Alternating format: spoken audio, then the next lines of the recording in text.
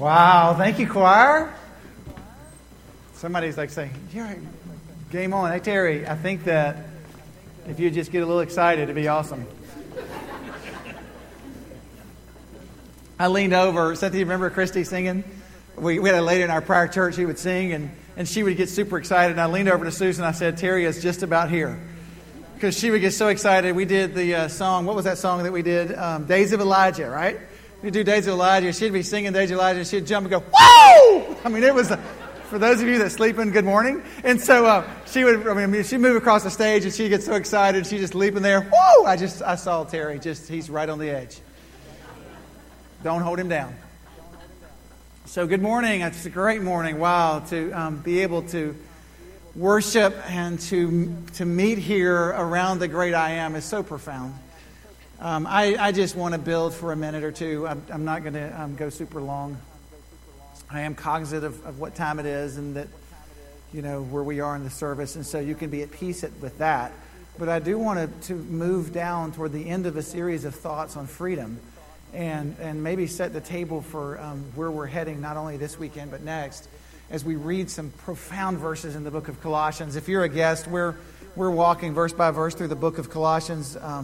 And really, we've almost been in a little theological off-run on the what and how of our faith. Like, what does it look like for a body of believers to be circumcised of heart?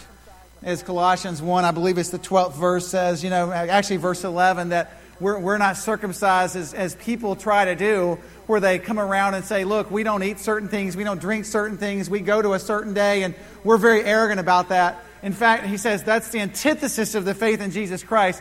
Christ comes along and he circumcises our hearts. And we talked about that for the last 2 or 3 weeks, just that would lend to a level of humility that is unprecedented in the church of Jesus Christ. And we just really looked through a series of verses all the way from the Old Testament through the New of what God really desires for us, which is a humble and contrite heart. Just a group of people who humbly come before Him and say, God, here is our heart. Do with it as you will. I mean, it would be a group of people who are utterly approachable, right? Just a group of people sitting in this room who are saying, look, unlike the Pharisees of the day of Christ, who literally said, we don't go near the lost, the hurting, or the sick, Jesus was the antithesis of that, and so would His church. That's not a good sentence. His church would be the antithesis of well, right? Like we would be the people who are the most approachable on the planet. Any person walking in any place of life would not necessarily say we walk in and we find that we're comfortable here. They would walk in and say we find that we are loved here and that we can belong here, that we can grow here, that God can change lives here. I mean, this would be a place that is robust in our depth, where the conversations would flow back and forth with one another. And there would be, as we, the sentence I said last week was so powerful for me personally, just to be able to say, look, if this is happening, this is going to be good. I've lost a sentence. The church family that's not talking about the greatness of God among them, and this is out of experiencing God, by the way, that whole body will be disoriented toward God. But a robust and a deep church in Christ, man, when these conversations are going on, and again I say, let's talk about the depth of our fellowship based on what's happened the last 3 hours. I mean, we've literally had the chance to be together as a church one time a week for many of us. And for the last 3 hours, how has the depth meter been here where we're just looking at one another and these stories of transformation are being told? That God is literally changing lives. I mean, literally, I love to walk up to preach just after Ron Carr catches me in the atrium and says, by the way, the person from a Middle Eastern country came to know Christ yesterday. That for me, that's just powerful. And then he goes on and sits down and just talks to me for a minute about the turmoil in the country and the grace of God moving as they are here and torn between the two. And I don't know, what's your stories of transformation? As we were talking about this, Ryan, I had a flashback. I remembered as we entered into the holiday season last year, Ship was talking to me, and Ryan comes up and says, man, I had the craziest dream. You remember this conversation? It was powerful for you. And so this is your talk to me, so you should. So I had this crazy dream. I was standing up and I was doing, I think I've actually even shared this in this room. I was standing up and I was doing the welcome. And I thought, wow, in light of this sentence, if the Church of Jesus Christ together are telling the stories of Jesus Christ, the whole body will be oriented toward God. And there will just be this urgency and expectancy here, right? And so he said, this is his dream again. Turning back to the dream, his MLK moment. He said, I have a dream. And he said, I have a dream that was beautiful. And it was this powerful thing because I'm just saying hello to everybody. And finally we kind of get to this moment and a couple raises their hand. And they just looked at me and they said, Pastor Ryan, we just got to say that we want to tell and confess to the church right now that we are so sorry. We don't have a transformational story this week. And we apologize for that. And I looked at him and he finished that. He said, man, I woke up going, that's awesome. And I said, that's not a dream. That's a word of prophecy. That's a prayer that we all should have. We're going to talk about robust depth, where we're literally sitting at the welcome moment and everyone around us are so passionate about our hearts being circumcised for the sake of the glory of God that we literally are walking in going, you don't have a transformational story this week? Are you kidding me? You've walked for 7 days with God? Jesus Christ birthing His life in you, circumcising your heart, cutting away the fleshy parts for the sake of His nature being most prolific in you? I mean, there are stories going on in here, right? So then he says, so that's kind of the what and how of what's going on. But I love where Paul goes. And Paul is always such a systematic thinker. And it makes it easy on preachers because he's so precise and systematic. He says, but I want you to understand these stories don't flow out of a how and what you should do. It flows out of a why. And he just carries on in his thinking in the next verses. He says in verse 11, if you've been reading with me, you've been circumcised not with the hands of men, with the heart of God. It's done by Christ. But then here's why. You have been buried with Christ in baptism. Listen. You have been buried with Christ in baptism, and you have been raised with Him through your faith in the power of God who raised Him from the dead. There are no words that I will say that resonate a better moment for an internal heart, hallelujah, than that word. There is nothing that I can add to that this morning that is more powerful than what Paul just said as to the why about us. You want to understand why your heart is being circumcised for the things of God. Why you would literally pull your heart out on a daily basis. Not literally, that would be awkward. But why you would spiritually pull your heart out on a daily basis and say, here it is, Father, and I'm going to lay it before you as a living sacrifice. And God, if you would you allow this sacrifice to be holy and pleasing to you? And so here is my heart. Here is my mind. Here are my actions. Father, circumcise as you will. And here's why, God. Because I have been buried with you in baptism, and I have been raised with you through the faith in the power of God. And that resurrection, the same power that resurrected Jesus Christ from the dead, that's what resurrected me. And then he says something else that's mind-boggling, and we'll kind of dig into this in the next week or two, and we're going to close out this series next week. But when you were dead in your sins of circumcision, this is where you were. Where you were dead in your sins in the uncircumcision of your flesh, God made you alive with Christ. And then I love this facet of God that just carries on in Scripture. He forgave us all our sins. I do love that. But He canceled the written code with its regulations that was against us, that stood opposed to us. He took it away and He nailed it to the cross. And He just proclaimed over us that my grace is sufficient for you. And what He's basically saying, and this is a great military metaphor, when you would dominate an enemy, you would take them and march them through the streets, and you would tower over them. Insufficient. We have defeated you. And it would be a great moment. And the Lord is saying, Jesus, in His reconciling work, has taken death, hell, sin, and the grave, and He is parading it through and saying, look, here is the power of the cross. Here is the power of the triumph. I am disarming the powers and authorities that made a public spectacle. I am making a public spectacle of them. I am triumphing over them through the cross. I mean, these verses should set our hearts aflame, and they are the why of we would allow our hearts to be circumcised by God. And so I just really want to be super simple today and share one story at the beginning of that. I mean, what does it look like? What does it look like to be able to say, God, I was dead in the middle of my sinful nature. I was dead in that. And I was buried in that. And somehow you stepped in and you resurrected me from that. And you forgave me of everything. And this part of God I really do like. And you, by the way, in your forgiveness, you paraded it through the gates of hell, proclaiming the sufficiency of the cross of Jesus Christ. You declared over me, and we had a fest over it. It was amazing. So why? I mean, what does that look like for us? How does that? And I just put some notes in your notes that just said, I think it would look like a group of people who are fully alive, just fully alive for the things of God. I think his name was Irenaeus. One of the early church fathers says the glory of God is the people of God fully alive. People of God not sitting in and living some partial middle ground of their spiritual condition or spiritual journey in Him. But the glory of God is man fully alive, fully attuned to the things that He's about, fully passionate for Him. When we're hearing that song, I Am, we're just simply, our hearts are so flooding heaven. And we're so crowning Him with many crowns. We are so crying out of His goodness. I mean, the glory of God is man not partially alive or kind of 1 foot in and 1 foot out. The glory of God is man fully alive.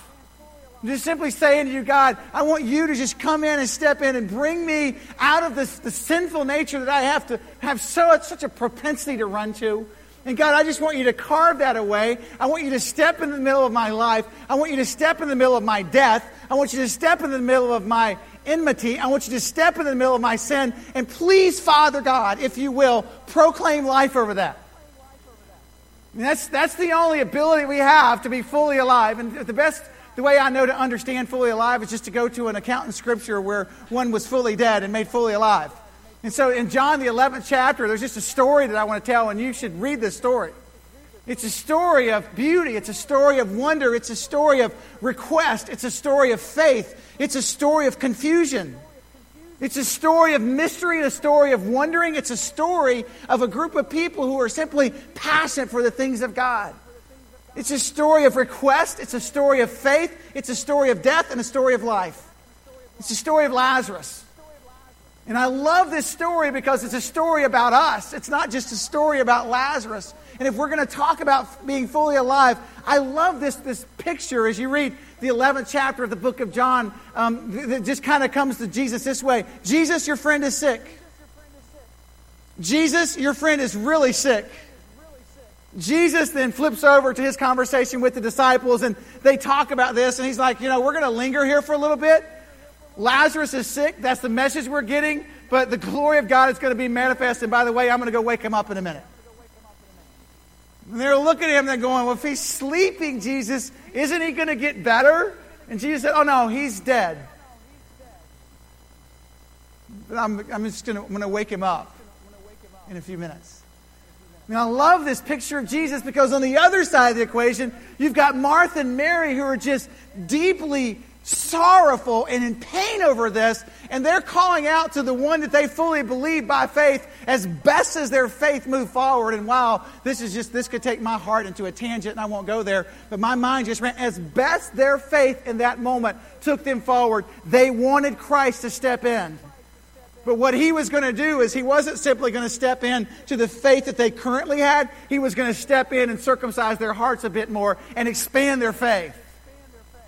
And it's such a powerful, powerful moment for Jesus as he just looks at the disciples and says, I'm going to linger here for a bit, but it is going to be, and I love he says this, it is going to be for the glory of God and the good of the faith that we linger. And so just if you're sitting in a circumstance right now and you're just kind of mysterious and you're abounding in death, suffering, pain, turmoil, would you just rest in the reality that God may or may not be coming to you at this moment, but even in the midst of his lingering, it will be for the glory of God. And there is an utter trust in the sovereignty and the sufficiency of God in this moment. And so he does linger for a bit, and then when he finally says, okay, guys, let's go that way, I love the two things that happen in this moment. Well, there's a lot of things that happen, but I love these particular two, because he comes to the edge of Bethany. Martha comes running out to him, and she says, Lord, where have you been, I am broken about this. And she's standing there holding him and says, Lazarus is dead. And he says, I know that, but I love this theological truth. We were just singing this truth. He said, but what I want you to know, Martha, is I am the resurrection and the life.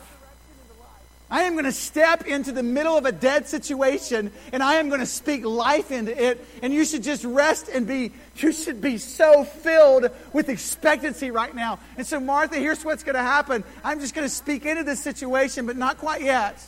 And so she turns around, and I find this intriguing that he just kind of lingers on the outside. By the way, this is a whole other subsidiary point that I won't make today. At the risk of his own peril, he walked into this situation. So I'm just kind of throwing out a few little curves so you can process a little bit. What areas are you saying, God, at the risk of my own peril, I trust your sovereignty? You know, God, I may walk back into this situation, and everything in me says I could walk into that situation and lose this, that, or the other, including my life, but I'm going anyway. That's where Jesus was in this moment. So he walked into this situation at his own peril. She runs back to Mary and says, Mary, the Savior is here. The Messiah is here. And I love this about Christ. She runs back out with Mary. And Mary, as opposed to Martha, who grabs him by the shoulders and is laying into him saying, why weren't you here? Mary falls at his feet weeping and saying, Jesus, if you had just been here, Lazarus would be alive. And in her weeping, there is one of the most profound, I shared this with our students last week, one of the greatest memory verses for you in all of Scripture because you can grab it right away. But one of the most profound moments in all of Scripture because it literally says after Jesus just ministered her in that moment, he looked up and look, you know the rest of the story if you've got moderate biblical knowledge. Like Lazarus is about to come back to life. It's going to be beautiful. Jesus knows all this. But I love the passion of the moment and the scripture where it says, and Jesus wept.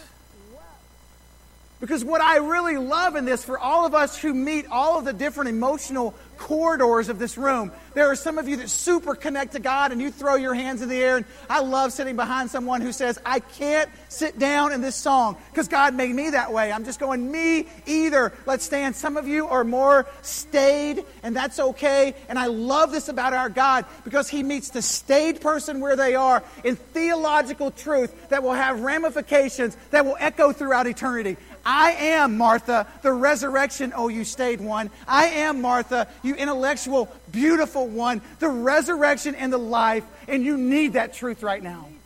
And I love that Jesus meets those of us who are wired that way. We're not super emotional, not very, effervescent, but you need that word of truth to sink into your core. And I love that He meets us Marys in that way as well. Isn't it awesome to have a Jesus who meets us in the theological truths and at the very depths of the core of our heart? And isn't it awesome to have a Christ who is theologically rich and who weeps with us?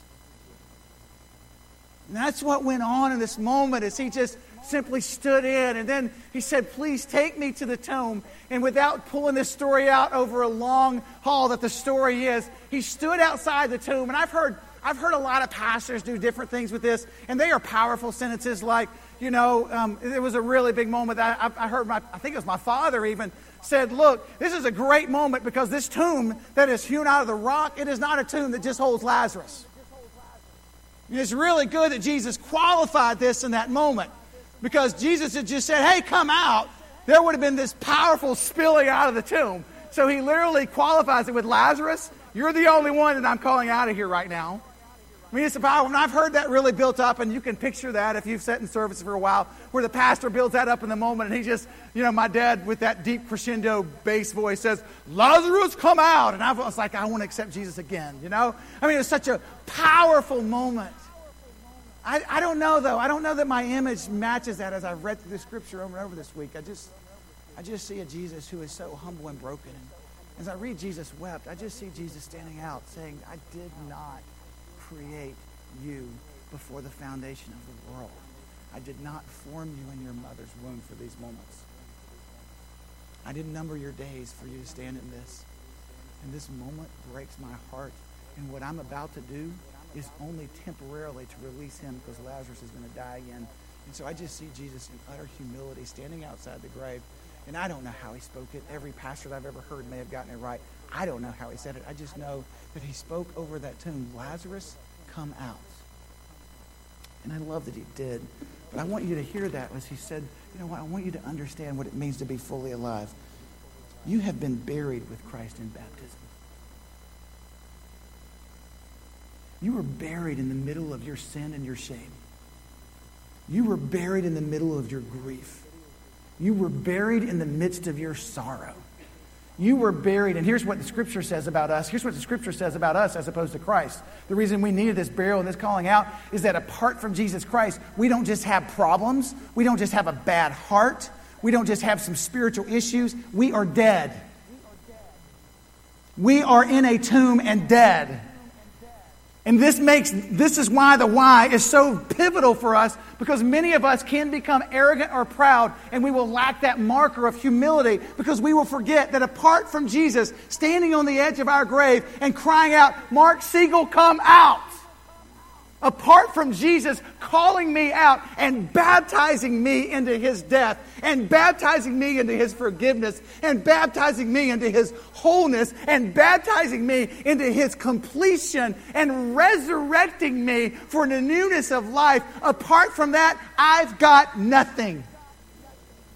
And he looks at Lazarus. Lazarus is dead for 4 days. And Jesus stands on the edge of the grave and he looks at him and he says, "Lazarus, come out."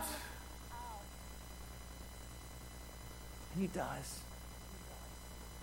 It is such a beautiful moment. And to just prepare your heart for next week, I love the next step because Lazarus comes out. And can you imagine what it was like? I mean, what would church be like if we believed this spiritual axiom, if we believed this theological truth? When someone walks down this aisle, or when some little child in Awana says yes to Jesus, or some student in the middle of an apologetic study discovers that they need Christ, can you imagine what happened on the edge of that tomb? I mean, I'm talking about the stones rolled away. I love the King James in this moment because Martha looked at him and said, "Lord, he might stinketh." It's the best verse in Scripture. I think he will stinketh. And the Lord is just going, yes, all of our sin, all of our mess, all of our depravity, all of our brokenness, all of our death does stinketh.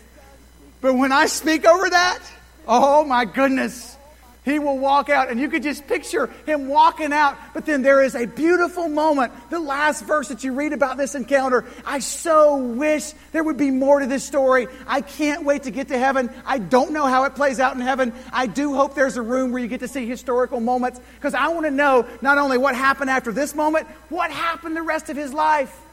Like, what was Lazarus like? I mean, how did he live his days? We don't know, but I'm guarantee you that if you're in that room a few times, I'm going to be checking that out. But I love when he's standing there, because here's what happened to Lazarus. Here's where so many of us are. We have been birthed out, buried in the midst of our death. We have been called out by Christ by name. We have walked out. And here's the freedom that he is proclaiming over us right now. He literally looks at the people, and we're going to dig into this next week, so just gear up. But right now, I'm just going to share with a sentence. He looks at the people and says, do this for him. He is alive. They are dancing. He is forgiven. They are dancing. He is whole. They are dancing. He has just come out of the grave. They are jubilant. And he says, oh, by the way, please take off his grave clothes. Free him. It's not just that Jesus has made you alive, people. Listen to this, church. It's not that you have made you alive when you were dead in your sins and in your circumcision of your faith. He made you alive with Christ. And listen, he said, I forgive you all of your sins. Take off your grave clothes and walk in the freedom of what God fully intends for you. I would imagine that would call all of us to simply say, Lord, if you, being God, felt so compelled to make a radical spectacle of that, how do I? And I know that we're all Baptists in this room, or most of us, and we get, we're a little laid back, but I mean, just understanding the nature of our God. I just want you to see the nature of our God in this moment. In the moment where he released us from freedom, it was a moment of pretty significant emotion and, more importantly, declaration. Because he walked through the streets of hell itself proclaiming victory. And my practical question to maybe wrap this day and say, oh, come back and let's talk about this more next week. My practical statement for you is, if all that's true, and you and I have been called out of the grave, and we've been resurrected to new life, and oh my goodness, oh my gracious, we have been fully forgiven and set free, how is God inviting you to make that a spectacle for the sake of his glory?